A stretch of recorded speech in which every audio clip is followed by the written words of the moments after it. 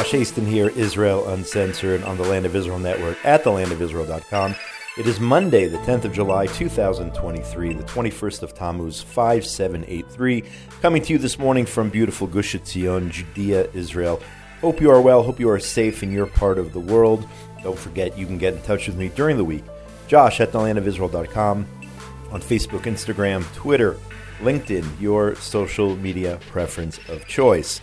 Let's jump right into the news here this week. The Jewish press reported this morning President Joe Biden took the opportunity on Sunday to once again slam Israel's governing coalition while avoiding any mention of Palestinian Authority terrorism and the deadly attacks that were, at least in part, responsible for the election of the current government. That is the Jewish press, and the Jerusalem Post adds that President Biden, in this CNN interview, which was published on Sunday yesterday, added that Israel's current government is one of the most extreme in 50 years. He said, "This is one of the most extreme cabinets I've seen, and I go back to Golda Meir." Biden pointed out that while Prime Minister Netanyahu was not invited yet to the White House, President Isaac Herzog is expected to visit next week. He said that he thinks Bibi, our prime minister, is trying to work out the existing problems in the coalition. Among those problems, said the U.S. president, are his cabinet's extreme positions related to the Palestinians, so-called.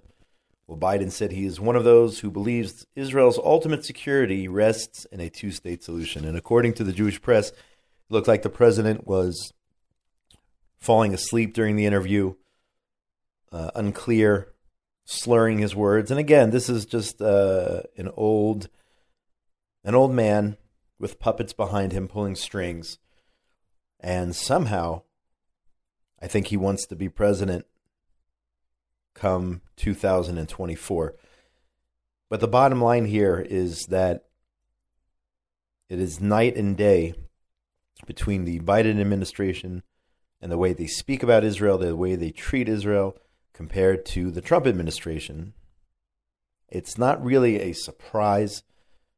We're talking about President Biden, who was the vice president under Obama, who arguably was the worst president when it comes to Israel-U.S. relations, and maybe Biden is trying to surpass the things that Obama did, and we'll talk a little bit more about some of the Biden administration policies, including their support for UNRWA. But it's just the definition of insanity, trying the same thing over and over again and hoping for different results. And I'm talking about the so-called two-state solution in particular.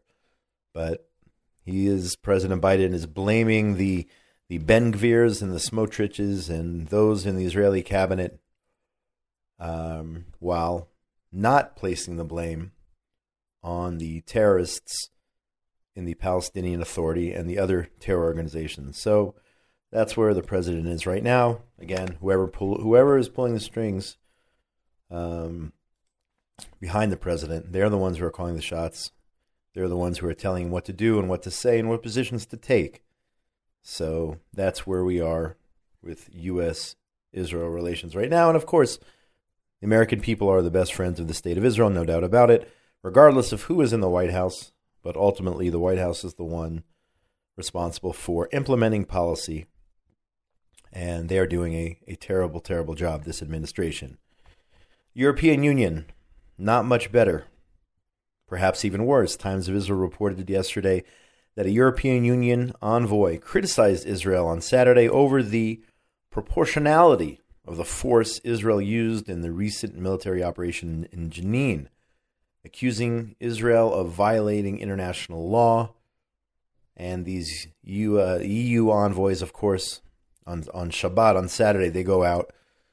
And I'm not saying that they need to keep Shabbat, but it's, that's the day when Jews are resting. That's the day they go out and they tour Jenin. And you had this Swedish representative whose name I cannot pronounce and whose name I don't even want to say, accusing Israel of disproportionate force echoing comments of the UN Security Chief, Antonio Guterres, on Thursday, who told reporters there was an excessive force used by Israeli forces in its 48-hour operation, and just detailing some of the accusations there. This report does, which the UN is now using to take Israel to task.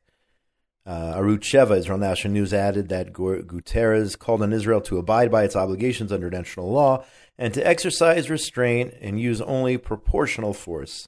Israel's ambassador to the UN, Gilad Erdan, denounced those remarks, calling them shameful, far-fetched, and completely detached from reality. Erdan said the recent Israeli counter-terror activity in Jenin focused solely on combating the murderous Palestinian terror targeting innocent Israeli civilians.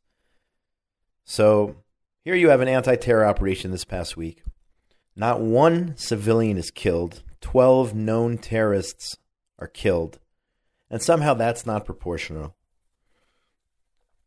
I mean, this is just sick Jew hatred at the UN, European Union, holding Israel to a different standard, which is plain and simple anti-Semitism, criticizing Israel defending itself in the face of an enemy bent on Israel's destruction.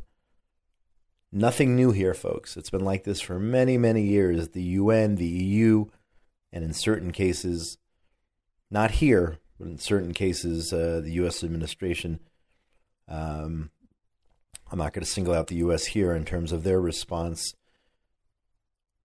but from what I saw, I don't have it in front of me. From what I saw, the U.S. response was pretty tame compared to the UN and the European Union, who flat out ripping Israel. They would, you know what? They would rather see. These people would rather see more dead Jews. That way, it's proportional. It's proportional, this numbers game. If X amount of Jews die, oh, well, then it was proportional because X amount of Arabs died. That's the game they play. And as they criticize Israel, of course, yesterday, another attempted stabbing attack, which was thwarted at the light rail station near Ammunition Hill in Jerusalem. An Arab woman with a knife was getting ready to stab security officials and civilians there at the train station in Jerusalem, and a security guard spotted the terrorist, saw something was right, asked if she needed help, and then the woman reached in to her clothing or into her bag, pulled out a knife, and the guard was able to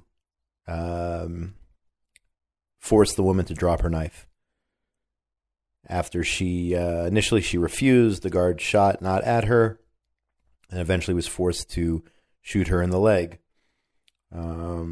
And neutralize the terrorist. So terrorism is still happening here on a daily basis. Of course, it does manifest itself in other ways with rocket attacks, firebomb attacks on the roads of Judea and Samaria on a daily basis. But here you have, as the EU and the UN go crazy on Israel, you have more attempts to murder Jews in Jerusalem. Some positive news here, reported by Arutz Sheva. The condition of the two victims of the terrorist car ramming and stabbing in Tel Aviv last week, who were the most seriously injured, they have improved and are out of danger. They are now in stable condition at Ichilov Hospital, as reported by the hospital on Sunday morning. The two are fully conscious, breathing independently, and are expected to continue treatment in the hospital in the coming weeks. One of the victims, though, was a pregnant woman who lost her child as a result of the injuries she sustained in the attack. So that's murder there. The Arab terrorist snubbed out a future Jewish life.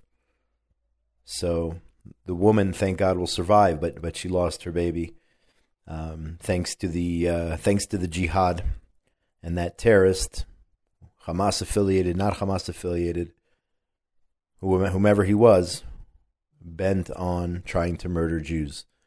So, but thank God, at least two people who were in serious condition are now stable. The Jewish press reports here that Israeli security forces entered the town of Shechem under PA control on Friday morning to make arrests and seize weapons. There was an exchange of gunfire. 2 terrorists killed, and other terrorists were arrested. 3 of the wanted terrorists were part of a squad who carried out a shooting attack targeting a car in a grocery store in the on Har Grazim. That's in the Shomron. So that terror cell looks like one of many terror cells. That terror cell was squashed here with the arrest of several of those terrorists who have been trying to murder Israelis and Jews here in the land of Israel. Also, IDF soldiers on Friday mapped out the home of the PA terrorist who shot and killed Staff Sergeant Shilo Yosef Amir this past Thursday. This was an attack near the community of Kedumim. This terrorist was driving around and he aroused the suspicion of the local security chief along with the IDF soldiers who approached his car, and the terrorist opened fire, murdering Staff Sergeant Shilo Yosef Amir. Hashem Yokom Damo, may God avenge his blood.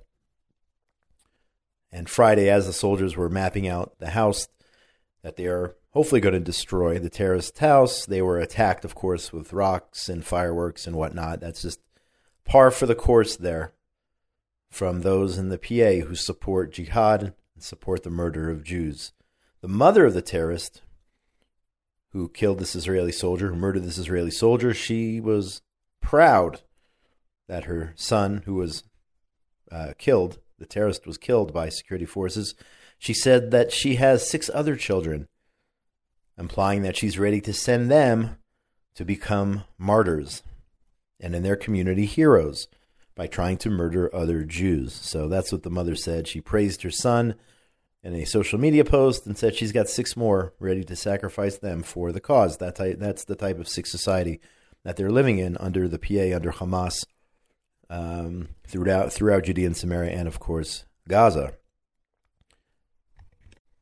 And speaking of those areas, you now have people different groups trying to fill the vacuum there of the failed Palestinian Authority. You do have the Jerusalem Post reported yesterday, you had hundreds of gunmen belonging to the ruling Fatah faction taking to the streets, trying to show their muscle against Hamas.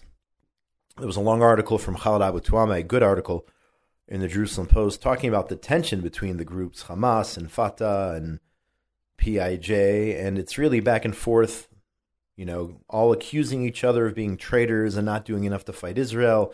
Everyone trying to flex their muscles, claiming they did the most when Israel went into Jenin last week. The bottom line, though, is this. The bottom line is all of these groups have issues with each other. But when it comes to Israel and the Jews, they are on the same page. Okay? And one of the Fatah members admitted this. He said this, quote, here's a quote. One of the gunmen, according to the Jerusalem Post, he said, "Our only goal is to fight the Jews. Our rifles were never involved in internal political issues." Number one, okay, notice how he said Jews, not Israel, but Jews. And that's the goal, to hurt Jews. When it comes to Hamas, Fatah, PIJ, they might hate each other, but when it comes to targeting Jews, as I just said, they were on the same page. Remember how the Oslo Accords were supposed to, they called for the training of the Palestinian Authority, Fatah, and we armed them, and they received U.S. training. They were supposed to be able to fight Hamas, or they were supposed to be willing, I should say, to fight Hamas, and what a joke that was. Their guns are aimed at the Jews. The Jews, not even the Israelis, they say the Jews. Just more proof this isn't a land battle here, folks. This is a battle over civilizations, a battle of good versus evil, a battle of those who want peace and those who want to ethnically cleanse the Middle East of its Jewish population. That's what we're talking about here. This isn't about a two-state solution or the so-called settlements, the communities, the beautiful communities of Judea and Samaria. This is a battle of good versus evil. It's an ideological battle. It's not a land dispute. Don't let anyone try to convince you that this is just a land dispute. If only Israel makes more concessions, gives up more areas, turns over more areas to the PA, we'll have peace here. That's not what they want. They want, and this guy admitted it, that their goal is to target the Jews. That is what they're trying to do. Nevertheless, after all that being said, the Israeli Security Cabinet, political/security cabinet under the Prime Minister met yesterday, and it was decided, reported here by the Jerusalem Post, that Israel will act to prevent the collapse of the Palestinian Authority. The Security Cabinet voted on Sunday. They're also demanding that the PA stop terrorism and stop their pay-to-slay program and illegal construction, all the things which are ignored by the international community and ignored by some of our leaders as well. The Prime Minister's office did not provide details as how it would save the PA or stop it from inciting against Israel. No details of the plan. But gestures to the Palestinian Authority, that's the bottom line, and this is a mistake. Okay, these are terrorists in suits, the Palestinian Authority, and the argument is that if we don't bolster the PA, you will have a vacuum, right? So here we go again, deciding the Palestinian Authority, those are the good terrorists, and Hamas, they're the bad ones. But wait a minute, in Gaza, though, the policy is Hamas, they're the legitimate rulers, and they're the good ones, and it's the Palestinian Islamic Jihad, the PIJ, they're the bad ones. And here you have this never-ending cycle, this rationalization, that the next terrorist group down the line, that they're really the bad ones. And we'll bolster the PA. And we'll line the trucks up to deliver aid to Hamas in Gaza. And I say no. I say get rid of them all. And bring in leaders who care about their people and don't want to wipe Israel and the Jews off the map. Again, we could talk about Israel once again assuming control over all of Judea and Samaria, including the towns which are currently under the PA and their control. I don't see that happening in the near future. We can't even get our house in order to apply sovereignty over Area C, areas which are supposed to be, in theory, under his full Israeli control. We can't get that together. So I don't know how we would at this stage go back in and assume control over areas A and B. But that's one option. And another option, again, is to get rid of these terrorists and try to find some leaders over there who truly want to live without daily inciting against Israel and trying to wipe Israel off the map. So Israel needs to figure it out. But in my opinion, bolstering the Palestinian Authority is just another way of saying that they are the, I guess, lesser of two or three evils, even though they are just simply terrorists in suits. So I'm not in favor of this cabinet decision at all. Giving them a lifeline. So you're saying that you're sending in IDF soldiers into Jenin basically on behalf of the PA? What kind of nonsense is that? I don't want to send any soldiers into Jenin if it means just turning control back over to the PA, doing them a favor. Let the PA go into Jenin. If you want them to have control, let them send their mini army into Jenin. Don't send IDF soldiers into there. But then again, you can't trust the PA to do that. You can't trust them to fight the terrorists. And that's why bolstering them is an absolute mistake, in my opinion. Back to the Biden administration and their terrible policies when it comes to Israel. Front Page Magazine reported that President Joe Biden's administration has allocated $223 million for UNRWA, the UN's relief and works agency for so-called Palestine refugees. UNRWA, a body which has a history of promoting terrorism and Jew hatred among Arab children. The Biden State Department raised the annual funding for the agency by $16 million, despite repeated reports showing that the UNRWA-run schools are used to indoctrinate Palestinian, their word, youth in the ideology of jihad terrorism. So you have this organization, UNRWA, by the way, which in 2018, President Donald Trump ended all funding for UNRWA, but that was reversed by the Biden administration. Unsurprisingly, another, 223 million towards UNRWA. The Biden administration funding this corrupt Jew-hating organization, which has perpetuated the conflict for the past 75 years, not resettling a single refugee. That's supposed to be their mandate, right? Taking care of so-called refugees and, of course, their descendants. Instead, they are holding these Arabs and their descendants now as well as pawns. They are pawns with the goal, putting them on the front lines with the goal of eliminating Israel. That is who UNRWA is. That is what they do. That is their business.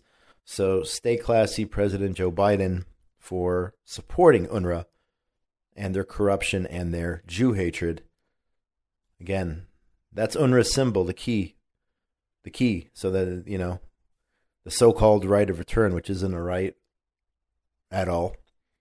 But that's their goal, not Judea and Samaria. Their goal is to go back to Haifa and Jaffa and Akko and all these other cities in Israel, so-called Israel proper, in pre-1967 Israel. That's what UNRWA is trying to do, destroy the entire state of Israel by flooding our country with the descendants of refugees, which is unprecedented, that anybody's children and grandchildren automatically become refugees.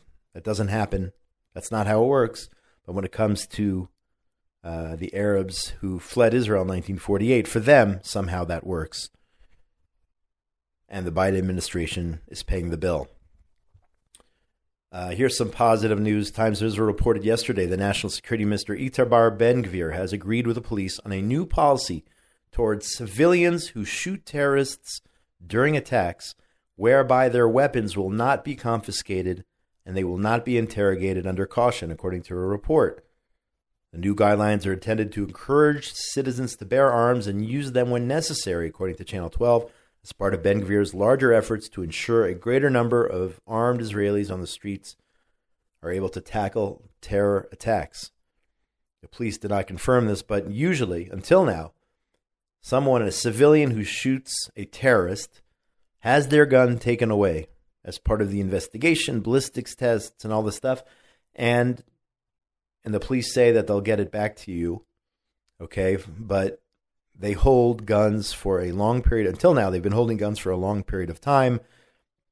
People who shoot and kill terrorists are brought in for questioning and interrogation and all this other stuff, almost as if the hero who killed a terrorist did something wrong and needs to be investigated, okay? So under the new policy, if it is clear that the incident is a nationalistic terror attack and the shooter acted in self-defense and only the attacker was hit or killed, that civilian, who, by the way, had to stop firing the moment the danger had passed, or all these conditions, that civilian, the firearm will be examined at the scene by police and returned to the civilian, and the person will not be probed under caution. Again, so important. Okay, so important. And I understand there things need to be investigated, but again, treating a hero as a criminal, leaving him, this is also very important, leaving this person, him or her, and his family in danger by taking away the gun of a hero, that policy was absurd. So this new policy makes complete sense. You investigate at the scene. Instead of taking away the gun from the hero, you say thank you, and you let him go about his business. Again, there's all this criteria, but it's a step in the right direction from preventing these heroes from protecting themselves. And again, those who perhaps are afraid to carry a gun, thinking if I use it, I'll get in trouble, with that mentality, that that can potentially be the difference between life or death when you have an active terrorist attack being taking place. How many times have we seen in the past civilians coming in and saving lives, but those who don't want to carry guns because they're afraid they'll get in trouble, perhaps will be less afraid and be more willing, as they should be. Those who are licensed should definitely, especially what we're going through now, should definitely have guns on them and be prepared to act if necessary. We now turn to our weekly anti-Semitism report reported by the Jerusalem Post, in a disturbing incident that occurred in the early hours of Shabbat morning. A Jewish Chabad man was assaulted and stabbed while walking in Crown Heights. This is in New York City. Fortunately, prompt medical assistance from Hatzalah helped stabilize the victim's condition. Apparently, this man was walking on late Friday night, and the two unidentified individuals approached him and asked if he was Jewish. And then the assailants, it's pretty obvious by his attire that he was Jewish, but the assailants wanted to make sure, I guess, asked if he was a Jew, and then started to beat him and stab him with a screwdriver. Of course, this is being investigated as a hate crime. I'm pretty sure the gig is up on that. They asked him if he was Jewish. I'm pretty sure that code has been cracked, and this was an anti-Semitic Jew hatred attack. So let's see if they catch those responsible. Some more positive news here from Ynet. The New Hampshire, the governor of New Hampshire, Christopher Sununu, signed on Thursday an executive order prohibiting the Granite State, that's what New Hampshire is called, from investing or contracting with companies and commercial entities that are involved in boycotts, BDS, of Israel. So this is the 37th state in the U.S. to pass anti-BDS legislation. So thank you to New Hampshire. Let's see where are the other 13 states? How long will it take them to get on board? Of course, ironically, the BDS, right? The BDS movement, they harm Arabs first, right? When a factory closes in Judea and Samaria because of BDS, who are the first ones to lose their jobs? The Arabs. And when a factory moves to other parts of the country and those Arabs from the Palestinian Authority can't get there, you put them out of business, but you put them out of a job. But the BDS doesn't care. The BDS is not about helping Arabs. It's about trying to hurt Jews. They don't care about Arabs. They simply hate Jews. That is what BDS does. So thank you to New Hampshire, and let's get the other 13 states on board to pass more anti-BDS legislation there in the U.S. Finishing on, again, some positive news. Israel's soccer dream summer, here reported by the Jerusalem Post, came to an end.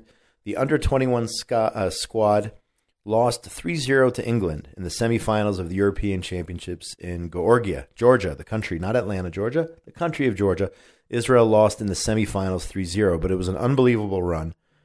Israel exceeded all expectations in getting to the semifinals, losing to England, who actually won the tournament. So they lost to the champs.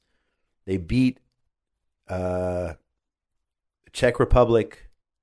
They beat the host country, Georgia. And they drew against the powerful German side. And what does this mean for Israel? The team punched their ticket to the 2024 Summer Olympics in Paris. So congratulations to the Israeli under-21 squad. They will be playing in the Summer Olympics next year. This is an unbelievable achievement in sports for Israel. From what I know, this is the best they've ever done in this tournament. And just earlier, it's the first time since 1976, by the way, that Israel will have a soccer tournament in the Olympics. And just earlier in the summer, Israel finished third. I think it was the under 20 or under 19 squad, if I'm not mistaken. They finished third in the World Cup.